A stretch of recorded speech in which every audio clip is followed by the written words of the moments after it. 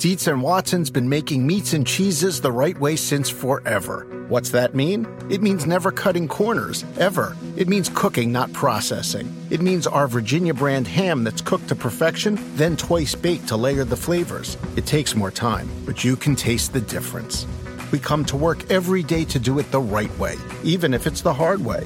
Because if it's not right for us, it's not right for you. Dietz and Watson, it's a family thing since 1939. This is the story of the one. As head of maintenance at a concert hall, he knows the show must always go on. That's why he works behind the scenes, ensuring every light is working, the HVAC is humming, and his facility shines. With Grainger's supplies and solutions for every challenge he faces, plus 24/7 customer support, his venue never misses a beat. Call quickgrainger.com or just stop by. Grainger, for the ones who get it done. This episode is brought to you by Progressive. Most of you aren't just listening right now, you're multitasking. But what if you could also be saving money by switching to Progressive? Drivers who save by switching save nearly $750 on average, and auto customers qualify for an average of 7 discounts. So multitask right now. Get your quote now at Progressive.com. Progressive Casualty Insurance Company and affiliates. National average 12-month savings of $744 by new customers surveyed who saved with Progressive between June 2022 and May 2023. Potential savings will vary. Discounts not available in all states and situations. Do you feel like the Chargers are cooked? Are they done? Yeah, I feel like they're done. Do you think the Chargers are a good team? No. Chargers don't matter that much. The Chargers are 1-2 and they look just terrible. From a Charger standpoint, this is bad news right now. I'm sick and tired of talking about this team, and they never do anything. So do something. I can't imagine the Chargers winning this one. I've got no faith in them at this point. I don't think they could beat anyone. Injuries have already stopped and sunk the Chargers season. It's over. Big facts. They don't play a lot of defense. Unwatchable. Will the Chargers fold? Yes. Chargers overrated. I'm not impressed. Totally Absolutely agree. They're no big thing. They're not good. It's just what they are. They're a major disappointment. Startlingly average, a social media quarterback. Boring to watch. It is time to panic. They're at the drive-thru. You're screwed.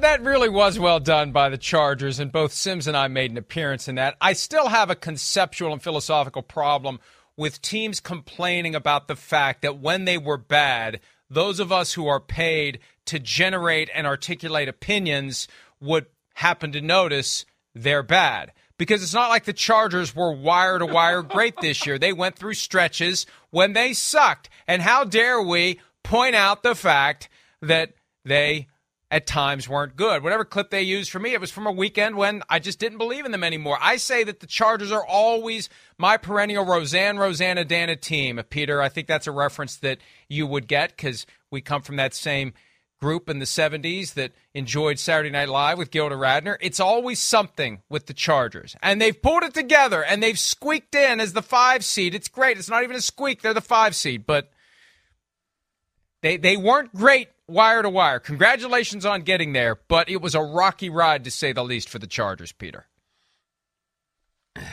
Well, you know, when I saw that, I got a kick out of it because, to me, your social media team is kind of writing a check now that they're telling the team you better cash it.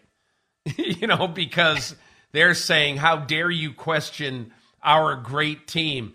And Mike, look, there's a reason that the Chargers were questioned.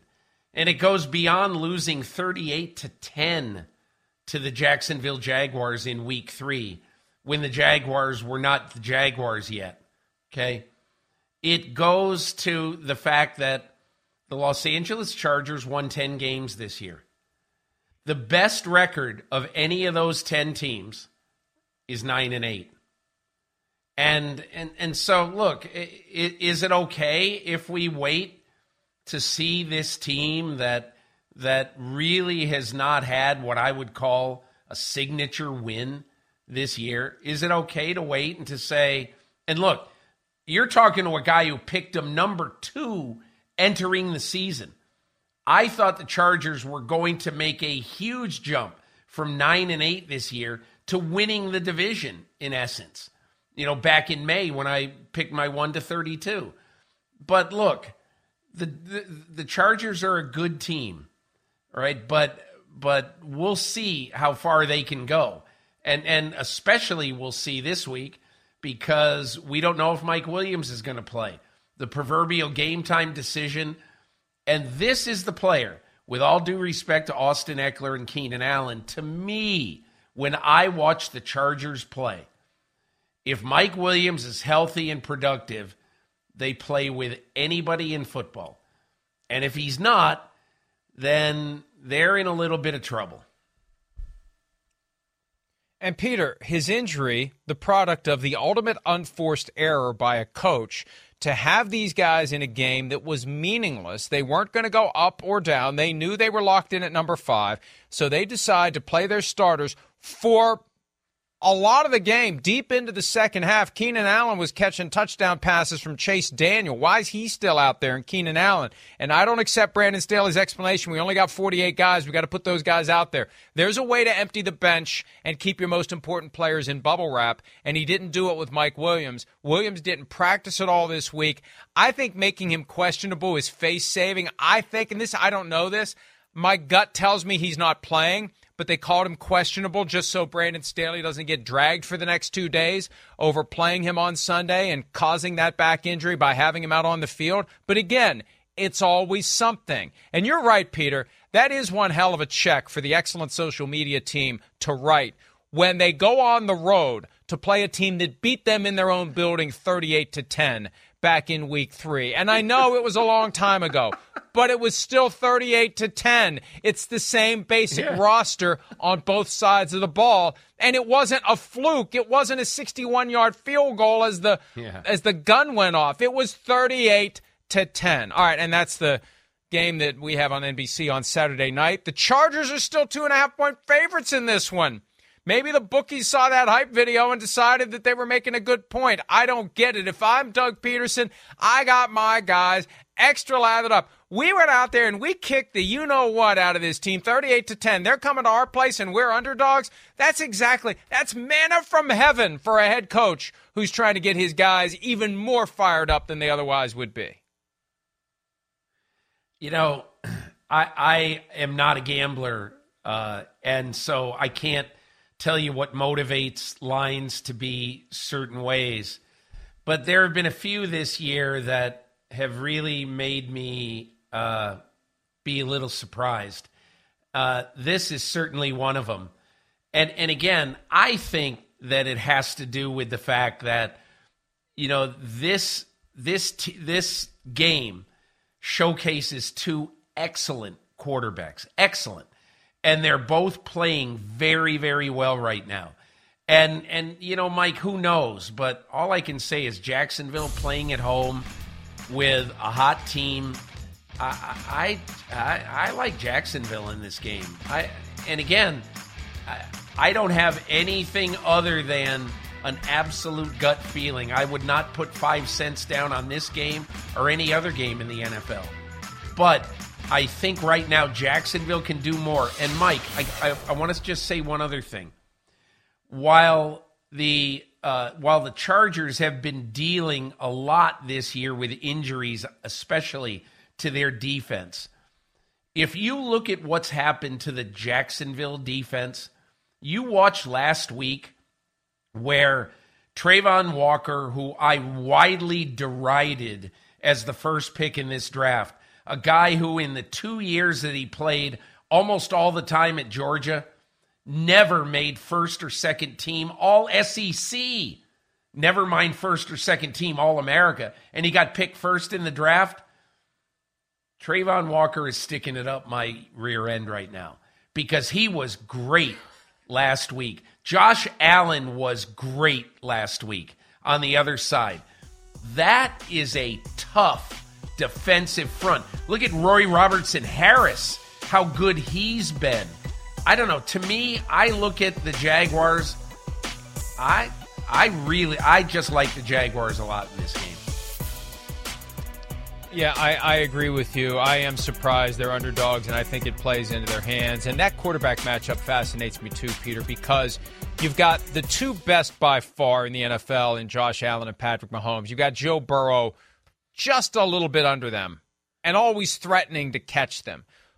But between Justin Herbert and Trevor Lawrence, I feel like whoever wins this game starts to build the case to get toward the same cut as Joe Burrow. Not that they would catch Burrow, but we just kind of thought Justin Herbert was that guy.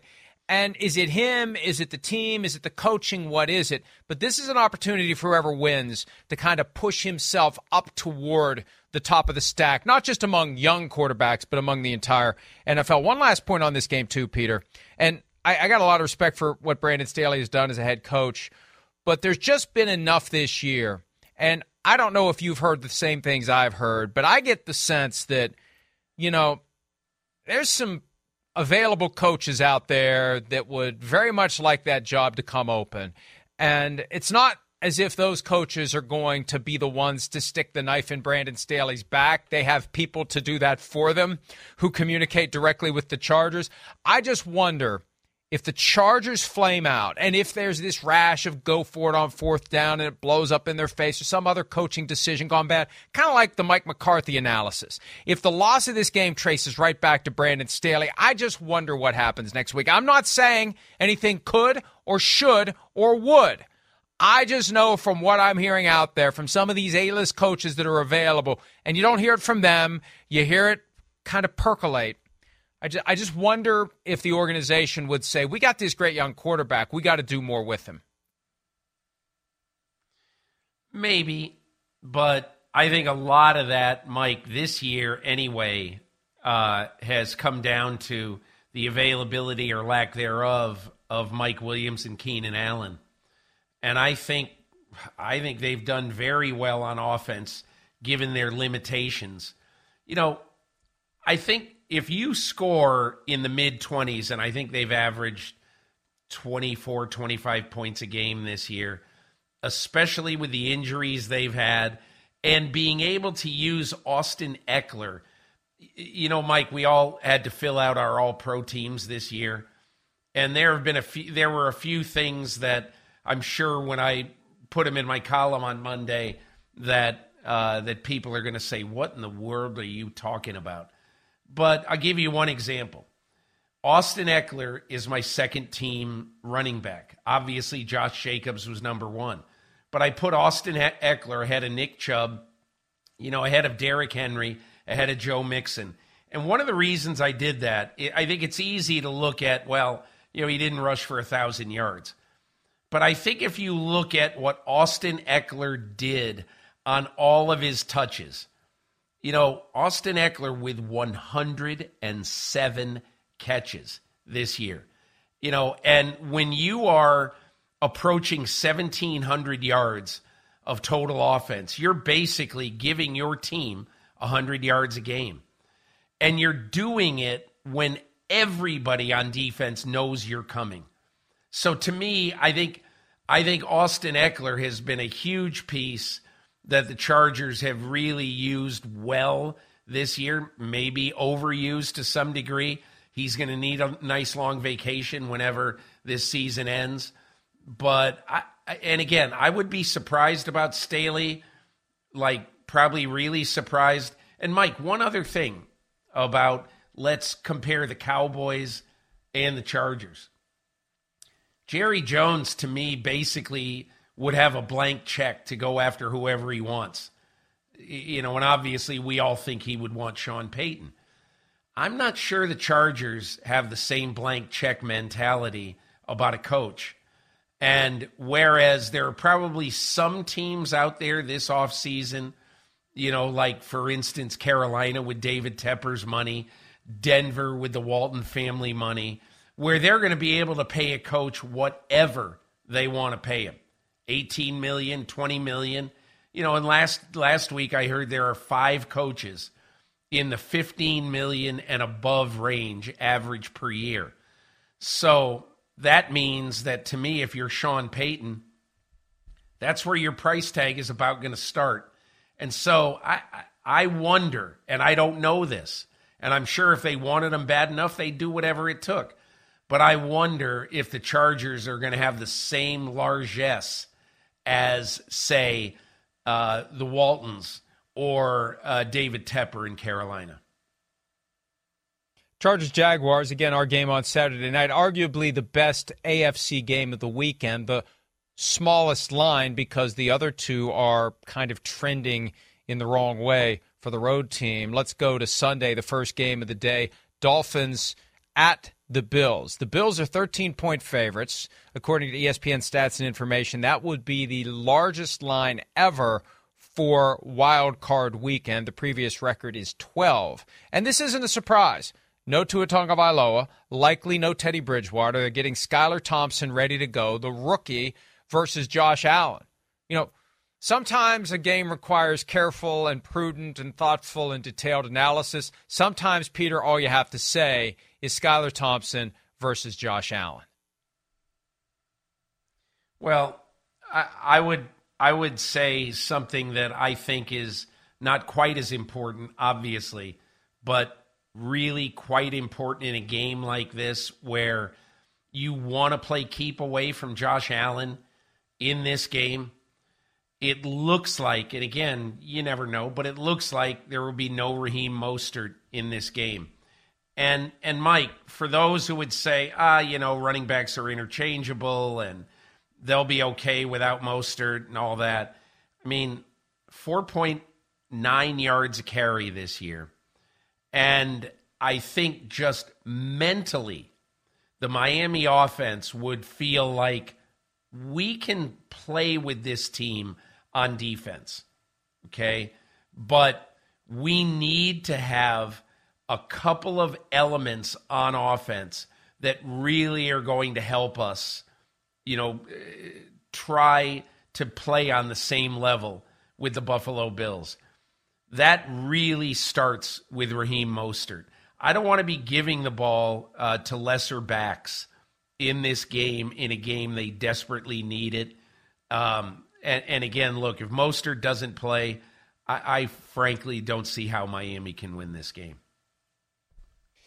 And it will be 7 years since one of the most memorable Wild Card Weekend pregame moments when Bud Grant, in short sleeves with no jacket, walked out to midfield on that freezing cold day when the Vikings were wrapping up their temporary run of playing outdoors while their new stadium was built. I mention that because we could have an even better introduction on Sunday if Damar Hamlin is at that game. And he's in Buffalo. He's out of the hospital. They've been very tight-lipped about whether or not he'd be at the game. But, man, that would be something. That would be a tone setter for the Bills. Not that they need it, because right now, without Tua, with Tua, I got to give Tua his credit. I got to give him his praise. They beat the Bills back in Week 3, and they gave them a hell of a run in Buffalo on that Saturday night a few weeks ago. So with Tua, I'd feel very differently about this game. Without him, though, man, 13 seems not big enough. All right, our game Sunday night, Peter. Baltimore Ravens at the Cincinnati Bengals, the rematch of the game last week. It was Anthony Brown Jr. at quarterback because both Lamar Jackson and Tyler Huntley were unavailable. No Lamar Jackson this time around. Tyler Huntley, with that shoulder injury, was throwing on Thursday. I get the feeling he's probably going to play. Is that going to be enough? When you got Joe Burrow, the baby-faced killer, slipping into playoff mode, where I loved his comments earlier this week. You just have to have an arrogance about you. I mean, really, but he shows up in these big games, and he does not flinch. He doesn't blink. He tears your heart out, and he's ready to go back into that postseason mode that we saw last year when they beat the Raiders. Not convincingly, but they beat them. Then went to Tennessee and beat the Titans, who were the 1 seed, and then went to Kansas City and were down 21-3 and came back and stole a Super Bowl appearance from Patrick Mahomes. Amazing and possible again. Well, I'm going to read you a little stat line, Mike. Okay, since Lamar Jackson went out of the lineup, here are the passing yards for the Ravens in each one of their games. 94, 126, 115, 120, and 276. Now, keep in mind, the 276, a lot of that was garbage time. And, I don't take that all that seriously, honestly. But what has happened is that the Ravens really have been unable to be whoever the quarterback is after Lamar Jackson. They've been unable to, when rushed significantly, they've been unable to do positive things in the passing game with any consistency. That's why it's very hard for me to fathom that the Bengals would lose this game. Yeah, and the spread is up to 9.5. 9.5 for the Bengals hosting the Ravens on Sunday Night Football on NBC. Let's go ahead and, well, before we take a break, there is one question. With Alex Cappa out, and Shireen made the point yesterday that the replacement for Cappa becomes a very key player this weekend. Do you have concerns about Burrow being protected against that Ravens defense when, and Lyle Collins is long gone. He was lost for the year a few weeks back. That's the right side of the line that's going to be a question mark. Does that give you any concern? Maybe not this week, but maybe in future weeks. I mean, it gives me concern, period, because last year in the playoffs and in the Super Bowl, it was the interior rush that killed the Bengals. And this year they've done, and I documented this in my column last week or a couple of weeks ago. This year they've done a fantastic job since about mid-season, especially, the guy who is really keying that is Ted Karras, the center. But I think I look at it, Mike, and I basically say that I think what has happened is that Joe Burrow has learned to play when his protection is not great. One thing I would say is I think one of the things that the Ravens love about Roquan Smith is that when you have Roquan Smith on your defense, you have the ability to have the kind of internal rush that a lot of teams really are not able to generate from their defense. And the other thing, when I look at the Ravens, the one thing that I have thought about, and really I think they probably knew this coming into the draft when other people really didn't know it. The David Ojabo, their second-round pick from Michigan, was going to be able to give them something late in the year. And so I look at this and, look, Calais Campbell, very trusted veteran, Jason Pierre-Paul and Roquan Smith. They've got Justin Houston. They have the ability to make it tough for Joe Burrow. And to me, Mike, their biggest chance is forcing 2 or 3 turnovers with that pressure. They weren't able to do it last weekend. I doubt the exclusion of Alex Cappa is going to allow them to do it this year. But they do have multiple pieces that would concern me if I were Brian Callahan, the Bengals offensive coordinator, and if I were Zach Taylor.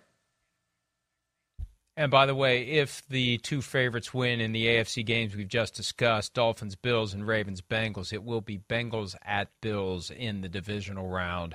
So they will pick up where they left off, sort of, on a different field and from the start of the game coming up next weekend, if that holds. We're going to take a break. When we return, we'll look at the NFC games for Super Wildcard Weekend. We'll be back with more PFT Live right after this.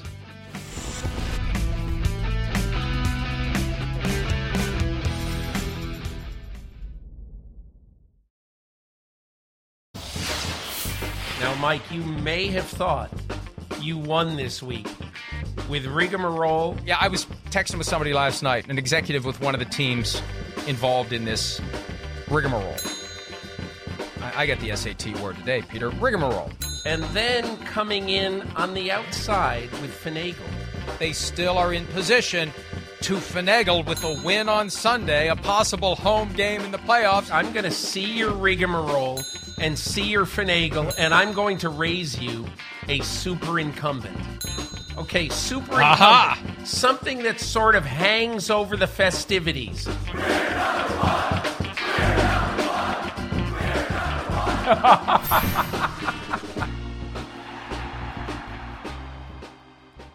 We've yet to get a vocabulary word of the day from Peter King, but we still have another 45 minutes. Also, got to give you credit. You had Potentate last week. People were impressed with Potentate. I heard from folks who want to hear Potentate again and again and again. Okay, maybe it'll come up. Maybe the vocabulary word of the day is lurking, Potentate or otherwise, in the coming discussion of the three NFC games. Let's start with the first game of the weekend. Seahawks at the 49ers. The weather forecast, not favorable. Wind and rain and the kind of thing that can maybe equalize a talent gap. The other thing that equalizes a talent gap, Peter, in my opinion, two division teams getting together for the third time. Not that the prior two games have irrelevance. The point that I always make is when you're in the playoffs, you don't want a team that knows you better than anyone showing up, especially in one of these everything to lose, nothing to gain, games you're supposed to win, 9.5-point favorites of the 49ers. I'd give the Seahawks a 1 in 5 chance of winning this game. And if I had 5 cards in front of me and the winner was one of them, I wouldn't feel all that pessimistic about getting lucky.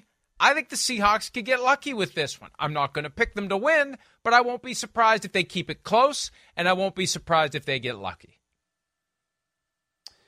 Look, the way that I look at this game is Pete Carroll, a Pete Carroll coach team is always going to give his players a puncher's chance.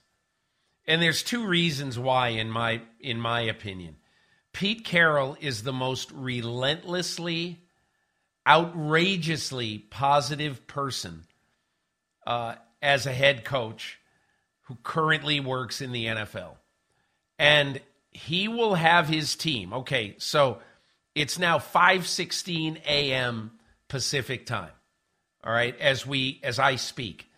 And right now, Pete Carroll is sitting in his office in Renton, Washington, and he is putting the finishing touches on his pregame talk to his team and or what he's going to say to them today before they get on the airplane and fly down to San Jose, to play that game tomorrow. But he's going to figure a way. And Shane Waldron, his offensive coordinator, is going to show and has shown them, I'm sure, hey, look at Jared Stidham. He sliced, diced, and almost ruined this team's winning streak, and probably should have before he threw an interception when Nick Bosa pushed Colton Miller back into Stidham. And look, I'm just saying, I don't think they're going to win either. But the combination of Pete Carroll being Dale Carnegie and the power of positive thinking, and the fact that Shane Waldron, Geno Smith, they have figured out ways to do stuff this year. And Mike, I think that Seattle needs DK Metcalf to have a 6-catch, 155-yard, 1-touchdown game. It needs Tyler Lockett to be 8 for 96 with a touchdown. They need their receivers to be big in this game. And I understand the weather's going to be awful. 100% chance of rain. But I still think Seattle has to press this defense down the field. And look, the other reality, Brock Purdy. 5 starts in most of a 6th game. How's he going to hold up in the elements? Kyle Shanahan told reporters yesterday that they had an outdoor practice in the rain on Wednesday, and Purdy did well. If the Seahawks can neutralize the run game and it falls onto Brock Purdy, the weather, the circumstances, the pressure, everything, that great. This is the thing that even though when you get to the playoffs, the regular season goes out the window and you accept your spot 1 through 7 on the playoff tree. For the teams that had great regular seasons, and this typically applies to the 1 seed, but I think it also has relevance to the 2 seed this year because the 49ers were spectacular. to feel like that could all go up in smoke in 3 hours on a Saturday afternoon in the rain, and you get caught flat-footed, and you're down, and you're fighting, and oh my gosh, our great season is flashing before our eyes against a division rival. There's just a lot of things that could go wrong. I still don't think it will, but I won't be surprised if it does. And I think that 9.5-point spread is too big for my liking. I think the Seahawks will find a way to keep it interesting. One game that was very interesting, Christmas Eve, a whiteout at U.S. Bank Stadium, a back-and-forth affair. The Vikings were up 10 early. The Giants were ahead in the fourth quarter. Great catch in the end zone by T.J. Hawkinson to give the Vikings the lead, and then they blew it. They were up 8, and the Giants scored a great run by Saquon Barkley, 2-point conversion, and a 61-yard field goal from Greg Joseph was the difference after an excellent catch and run by Justin Jefferson with a screen pass that even put them in position to avoid overtime. 27-24 was the final. And, Peter, this is Kirk Cousins', I don't want to say opportunity, I want to say mandate. Home game, first home game in the postseason for him as a member of the Vikings. Second trip to the playoffs in 5 years with the team. This, regardless of what happens next week, they could go to Levi's Stadium and get beat by 30, which is probably in the offing for the Vikings. But they still need to win this one. And Kirk Cousins needs to step up and show he can get it done and win a playoff game at home against a team they've already beaten just within the past few weeks. No question about it. This is a mandate for Kirk Cousins to win this game. It's not an option for him to win this game. He has to win it. Let me say one thing about the Giants. I think... and I voted for Brian Daboll this week as my coach of the year.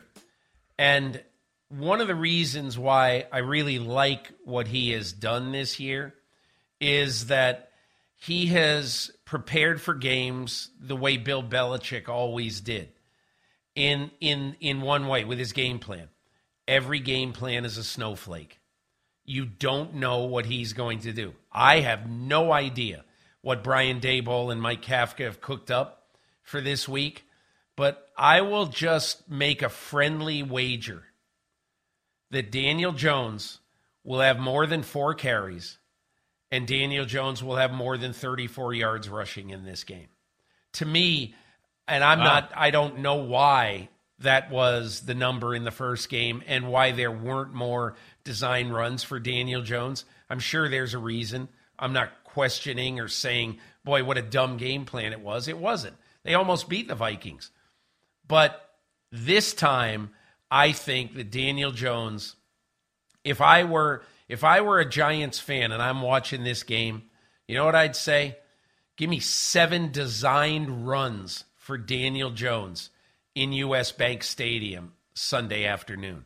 That's what I would want, because that, to me, is the recipe for success against a defense that hasn't always been great, particularly against quarterbacks who run.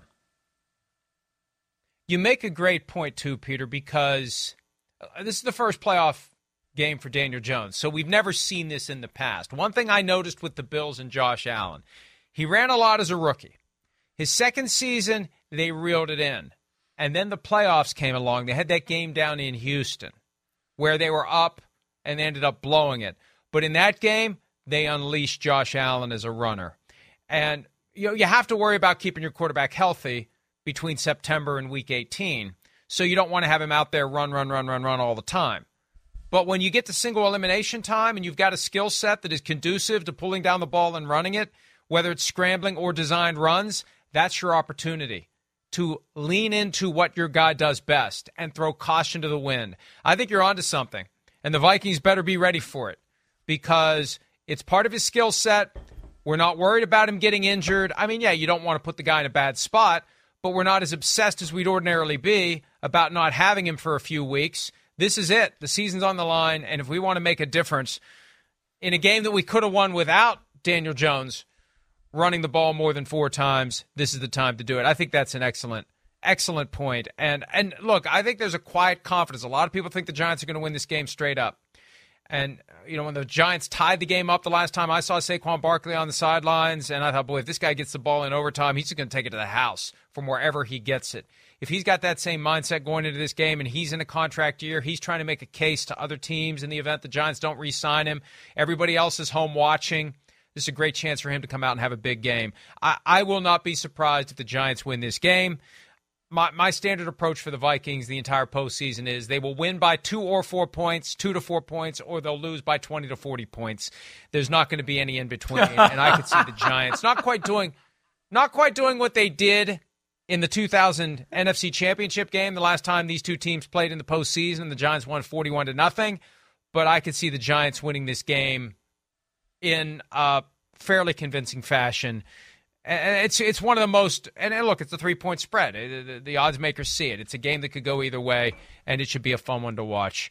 All right, the last one for the weekend. We talked about it a little bit earlier. The Cowboys as the 5 seed face the Buccaneers as the 4 seed. Cowboys are 2.5-point favorites. I don't quite get it. Jason Garrett, the former coach of the Cowboys, has been making the point that the Cowboys are a different team on grass than they are on artificial turf. They go to Tampa Bay, a place where they lost week 1 to start 2021. The Tampa Bay Buccaneers went to Dallas and won 19-3 to start this season. I still don't know why the Cowboys are favored, Peter. Can you help me understand it? Oh, I think it's because everybody sort of, and I'm sure gamblers get seduced by the Cowboys, and a lot of people are betting with their heart at this time of year versus betting with their heads. And, obviously we've seen it with Dallas this year, Mike. Dallas has had some incredible days this year when everything is going right for them. I guess my biggest point about the Cowboys right now is, and my biggest question is, for the last 3 weeks, Tony Pollard has been hampered. He's missed 1 game due to injury, and he's rushed for a total of 38 yards in the other 2 games. Look, this team is not the same team when Tony Pollard is either in mothballs or not well. And they need Tony Pollard to be right Monday night. I think, just my feeling, everybody's talking about Dak and the interceptions, and rightfully so. But my feeling is that the Cowboys' MIP in this game, most important player, is Tony Pollard. What kind of condition is he going to be in? Is he going to be able to play and or play effectively? That would really concern me if I were Dallas coming into this game. For half of the playoff field this year, 7 of the quarterbacks, it's their first career postseason start. For Tom Brady, it's postseason start number 48. There's no replacement for that experience. There's no way to duplicate it. He morphs into a different guy when the game's on the line. I think we're going to see that guy on Monday night, and I think the Buccaneers are going to win the game, and we're going to have some interesting questions about the Cowboys in the aftermath, however it plays out. Let's take a break. When we return, the Patriots, with a coaching announcement on Thursday night that raises plenty of questions. We'll delve into that when this Friday edition of PFT Live continues right after this. Around any corner, within every battle, and with the dawn of each new day, the threat of the unexpected, the unpredictable, and the unrelenting lies in wait. But Marines will always be there. They are the constant in the chaos. No matter the battlefield, Marines adapt to win, defeating every shifting threat, protecting our nation's future. The few, the proud, the Marines. The longest field goal ever attempted is 76 yards. The longest field goal ever missed? Also 76 yards. Why bring this up? Because knowing your limits matters, both when you're kicking a field goal and when you gamble. Betting more than you're comfortable with is like trying a 70-yard field goal. It probably won't go well. So set a limit when you gamble and stick to it. Want more helpful tips like this? Go to keepitfunohio.com for games, quizzes, and lots of ways to keep your gambling from getting out of hand. Want to make Mom's Day? Get to your Nordstrom Rack now and score amazing deals for Mother's Day, which is Sunday, May 12th. Find tons of gifts from only $30 at Nordstrom Rack. Fragrance, jewelry, luxury bags, activewear, beauty, and more. Save on Kate Spade New York, Stuart Weitzman, and Ted Baker London. Great brands, great prices. So shop your Nordstrom Rack store today and treat Mom to the good stuff from just $30.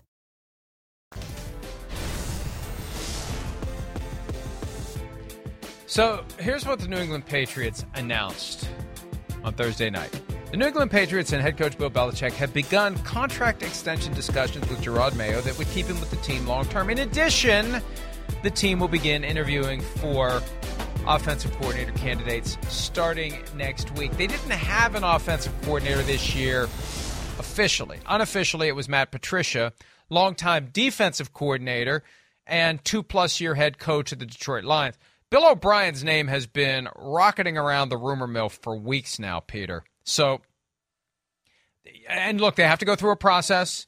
The Rooney Rule has application to coordinator jobs now, too. They can't just wave a magic wand and bring in Bill O'Brien, but they're making it clear that they now have embarked on this process of officially searching for a new offensive coordinator, which should be viewed as good news for any Patriots fan out there that spent the year wondering what the hell this team is doing offensively.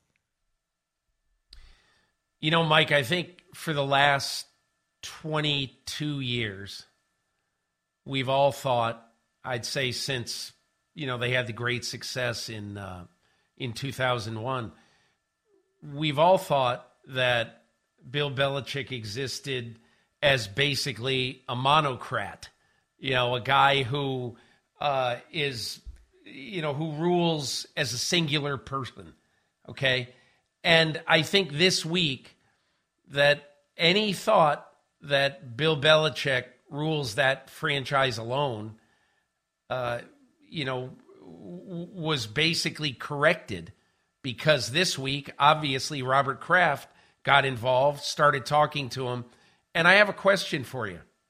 Do you think 2 years ago we would have seen a press release on January 12, 2021 or 2020, let's say, with a release saying, we are negotiating a contract with one of our defensive coaches? Do you think they would have issued that press release? And do you think they also would have issued a press release that said inside of it, we're looking for an offensive coordinator? No. And that's because the monocrat is not the monocrat. He is sharing ruling of this franchise. He always has, but it hasn't seemed that way. And now we know for sure, after that release last night, we know how it works inside the Patriots. And how about this point, too? Someone I was talking to yesterday who likes to make the argument accurately that the game is still fundamentally about the quality of the players. And coaches can make a difference, but the players are the ultimate difference makers because they're the ones on the field. MDS, Michael David Smith, made this point earlier in the week. With Tom Brady as his quarterback, 18 seasons, Belichick was 219-64 and made the playoffs 17 times. Bill Belichick has now worked as an NFL head coach for 10 years without Tom Brady as his quarterback. 5 in Cleveland and 5 in New England when Brady was either not the starter or was out for the whole year after he tore his ACL. Twice out of 10 years, Belichick has made the playoffs without Tom Brady, and his record without Tom Brady is 79-87. From 219-64 to 79-87 without Tom Brady. Remember, there was that big question 3 years ago. Who's going to thrive without the other? Was it Brady? Was it Belichick? Those numbers don't lie, Peter. Well, there's one other number that I would give you, Mike. In the last 3 years of Tom Brady in New England, the Patriots were 41-14 and went to 2 Super Bowls. In the first 3 years, post-Brady, the Patriots are 25-26 and have not won a playoff game. Wow. Ergo. And the one playoff game they were in was a 47-17 destruction of the Patriots last year by the Bills. And hey, to Bill Belichick's credit, because I thought that, it's one thing for him to say, I'll be back next year. But if he's getting some pressure internally to make changes that maybe he doesn't want to make, that could create some friction that could cause it all to fall apart. He seems to recognize. I mean, he's a smart guy.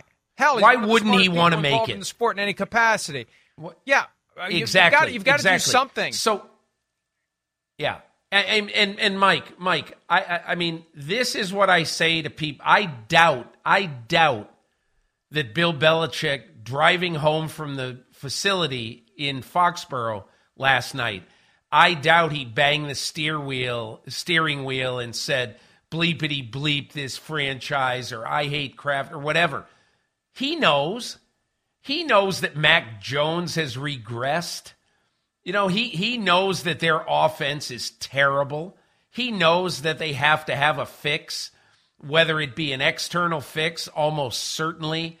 You know, look, he is stubborn, but he's not stupid.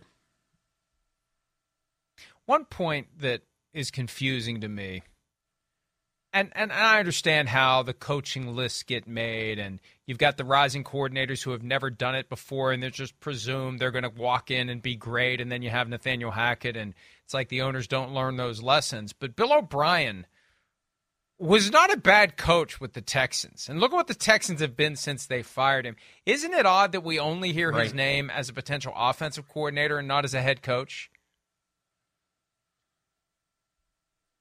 I think it's a little odd, but I do think that there was a lot of stuff at the end in Houston that painted Bill O'Brien in a bad light. To me, most of it unjustifiable. But I do think that the way that ended, and Mike, I think the one other thing is, if you've got a franchise quarterback, you've got to find a way, you've got to learn how to get along with your franchise quarterback. And at the end, that was not a good relationship between him and Deshaun Watson. Now, I'm not blaming Bill O'Brien. All I'm saying is that when you have a great quarterback, you've got to find a way to build a bridge toward him. And I don't think the Texans did that at the end. And again, I am not blaming O'Brien. I am simply saying that you've got to find a way to do that. So I guess I am blaming him, but I'm not saying that he didn't have reason to have this gulf between him and Watson. But you can't have that gulf. You got to figure out a way to bridge it. Right, but maybe he learned a valuable lesson from that. He otherwise got the job done. It just fascinates me that there are coaches out there who have proven they can win, and their names don't come up. And then there are coordinators who have never been head coaches before, and it's a fundamentally different job. And sometimes it works out, and sometimes it doesn't. Case in point, Nathaniel Hackett.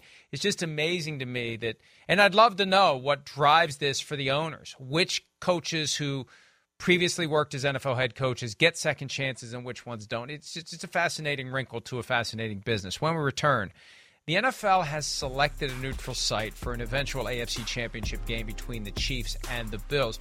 What does it possibly say about the NFL's plans for future conference championship games? We'll discuss that next here on PFT Live.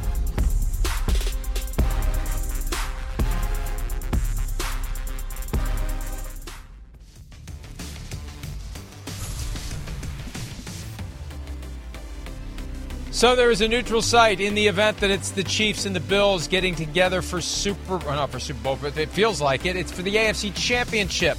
The selection, Mercedes-Benz Stadium, the site of Super Bowl 53 in Atlanta, Georgia. Peter, I was hoping for an outdoor venue in the elements because if it had been Chiefs at Bills, we're outdoors in January. If it's Bills at Chiefs, we're outdoors in January. Now we're indoors in Atlanta. And it'll be great if you're looking for a pinball score between the Chiefs and the Bills, 45-42, 51-48. More likely to get it there than you are outdoors if weather is a factor. But I don't know. This just feels unsatisfying to me that a game that otherwise definitely would have been played outdoors in late January is going to be played in kind of a sanitized environment now. My first thought was, man, in Atlanta right now are the Atlanta Falcons and and Georgia Tech. And so the great football games of very recent vintage played at Mercedes-Benz Stadium are always basically bowl games or neutral site games. I mean, they've got to import great games because they can't play them locally. I mean, it's a weird thing.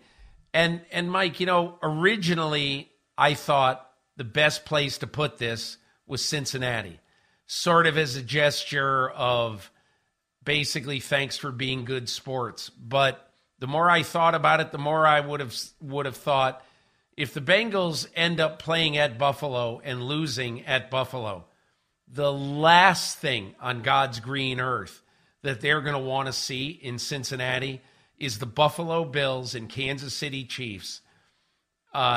Two teams that, they beat one of them on the road, and they were ahead of one of them in the other game they played this year. The last thing they're going to want to see. It would have been almost impossible to put the game in Cincinnati this year. And Peter, this is a point I was going to make earlier when we were talking about the very strong likelihood that it's going to be Bengals at Bills next week.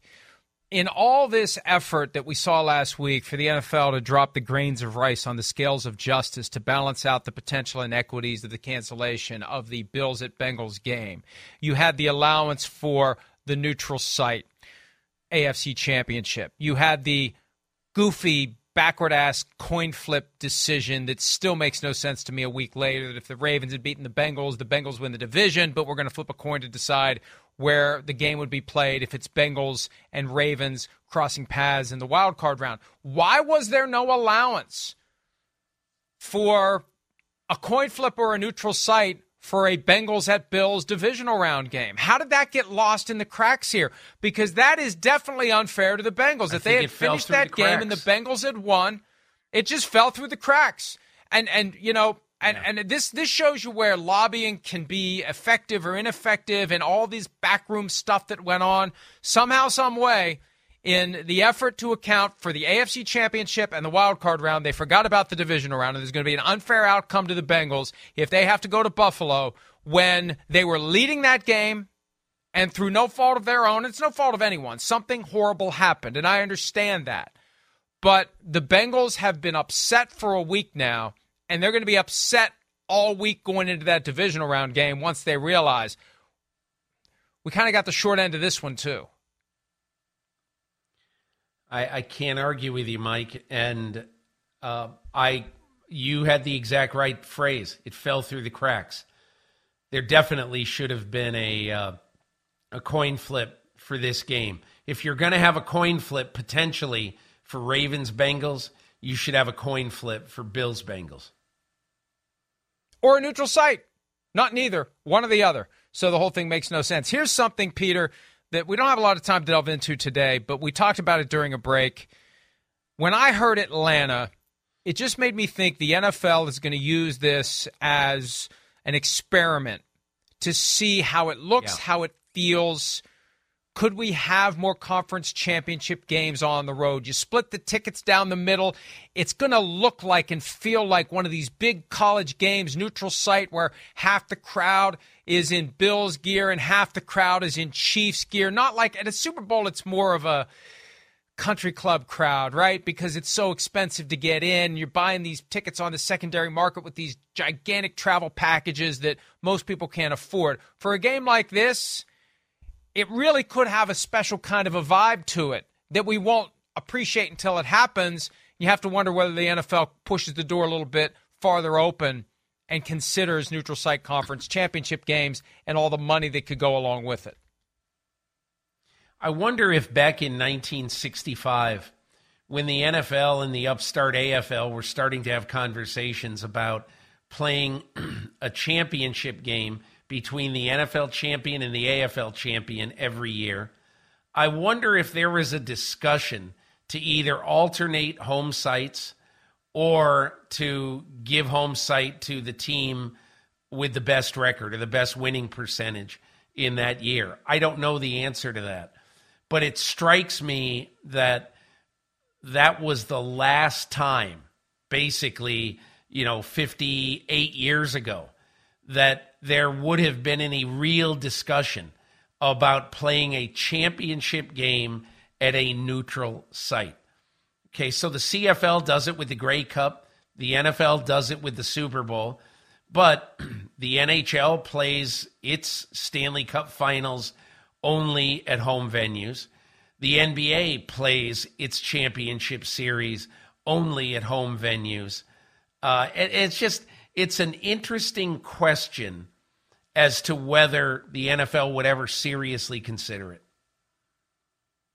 And it's more equitable than what the NFL used to do. One of the little-known postscripts to the Immaculate Reception game, the following week, the Steelers hosted the undefeated Dolphins in Pittsburgh in the conference championship game because it used to be a rotation and not a merit-based outcome. So if I'm the Dolphins, I'd rather play that game in a neutral site than gone to Pittsburgh, but it worked out for Miami. Obviously, that was their undefeated season. Let's take a break. When we return, the Show Me Something draft for the Super Wild Card round. More PFT Live right after this.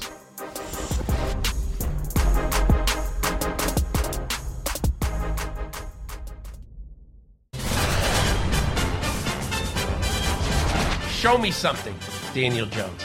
Back to throw, going for a deep ball downfield. He's got Sterling Shepard at the 30.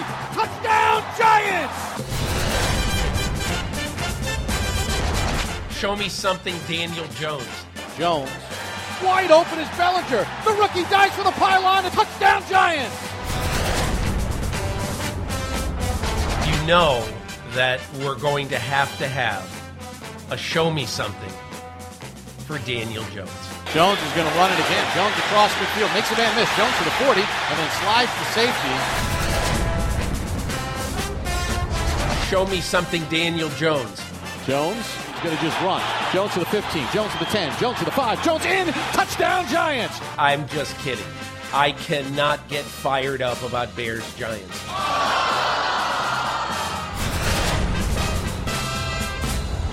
Show me something, Daniel Jones. He's back to throw. He looks left, throws it for the touchdown.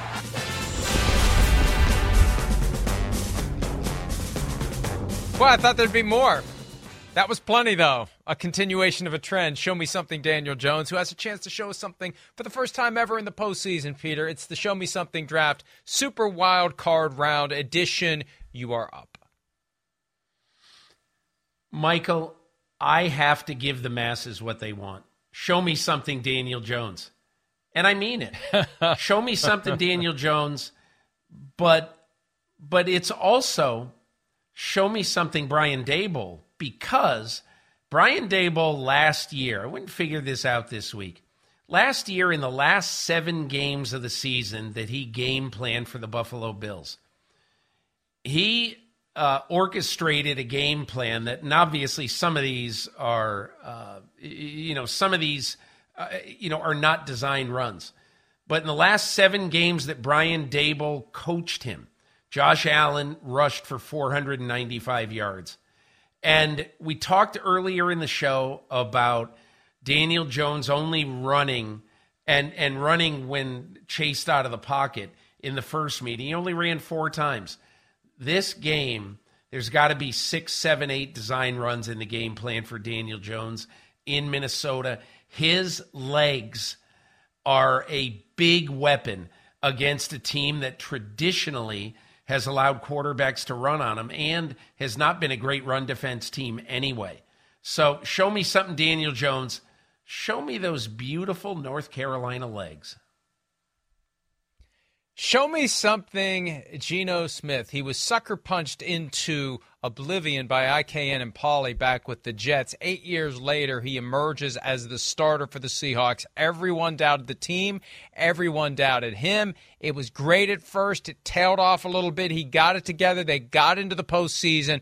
This is his opportunity against the best defense in football with no expectations. The 49ers are nearly double-digit favorites. Geno Smith, who does not have a contract for 2023, has a chance to show everyone what he can do as the teams that are sitting at home trying to put the pieces together of a lost season are making their lists as to who they're going to pursue. Geno Smith could push his name higher and higher up the stack by doing the unthinkable and going in to Santa Clara and somehow finding a way, not just to win, but to keep it close and to move the ball effectively against that 49ers defense. So show me something, Geno Smith. Show me something, Dak Prescott. Yes, everyone knows now, we've shown you the stats, we've talked about it, that all these interceptions this year are not his fault. However, you can make whatever point you want to make about the 15 interceptions and all that. But I think that there's a lot of pressure on Dak Prescott Monday night. The reason there's pressure on Dak Prescott is he was paid like a championship quarterback. He has not played all in all as a championship quarterback this season. He's coming off a terrible game at Washington last Sunday. And maybe you could say, okay, mentally the Cowboys weren't into it. The Cowboys will be into it Monday night. And with their best offensive weapon, in my opinion, Tony Pollard banged up, and we don't know what we're going to see out of him, this puts the onus on Dak Prescott to win this game, a road playoff game on Monday night, as 40 million people in the United States watch this game. Show me something, Dak Prescott. Show me a huge playoff win for a franchise that needs it desperately. Show me something, Trevor Lawrence, the guy who's most likely to become the franchise quarterback from the first-round class of 2021, a guy who was inspired to buckle down and focus on his career after losing to the Broncos in London. We lost to that team with that quarterback where he is in his career. That was the spark to turn Trevor Lawrence around, and it worked. They won the division, one of the weakest in football, but still, they're in it. They're at home against a team they beat 31-10, and they're underdogs. Trevor Lawrence, this is your chance. Show me something. We're going to show you a couple of commercials, and then we'll be back with our third round of the Show Me Something draft for Super Wildcard Weekend. We'll be right back.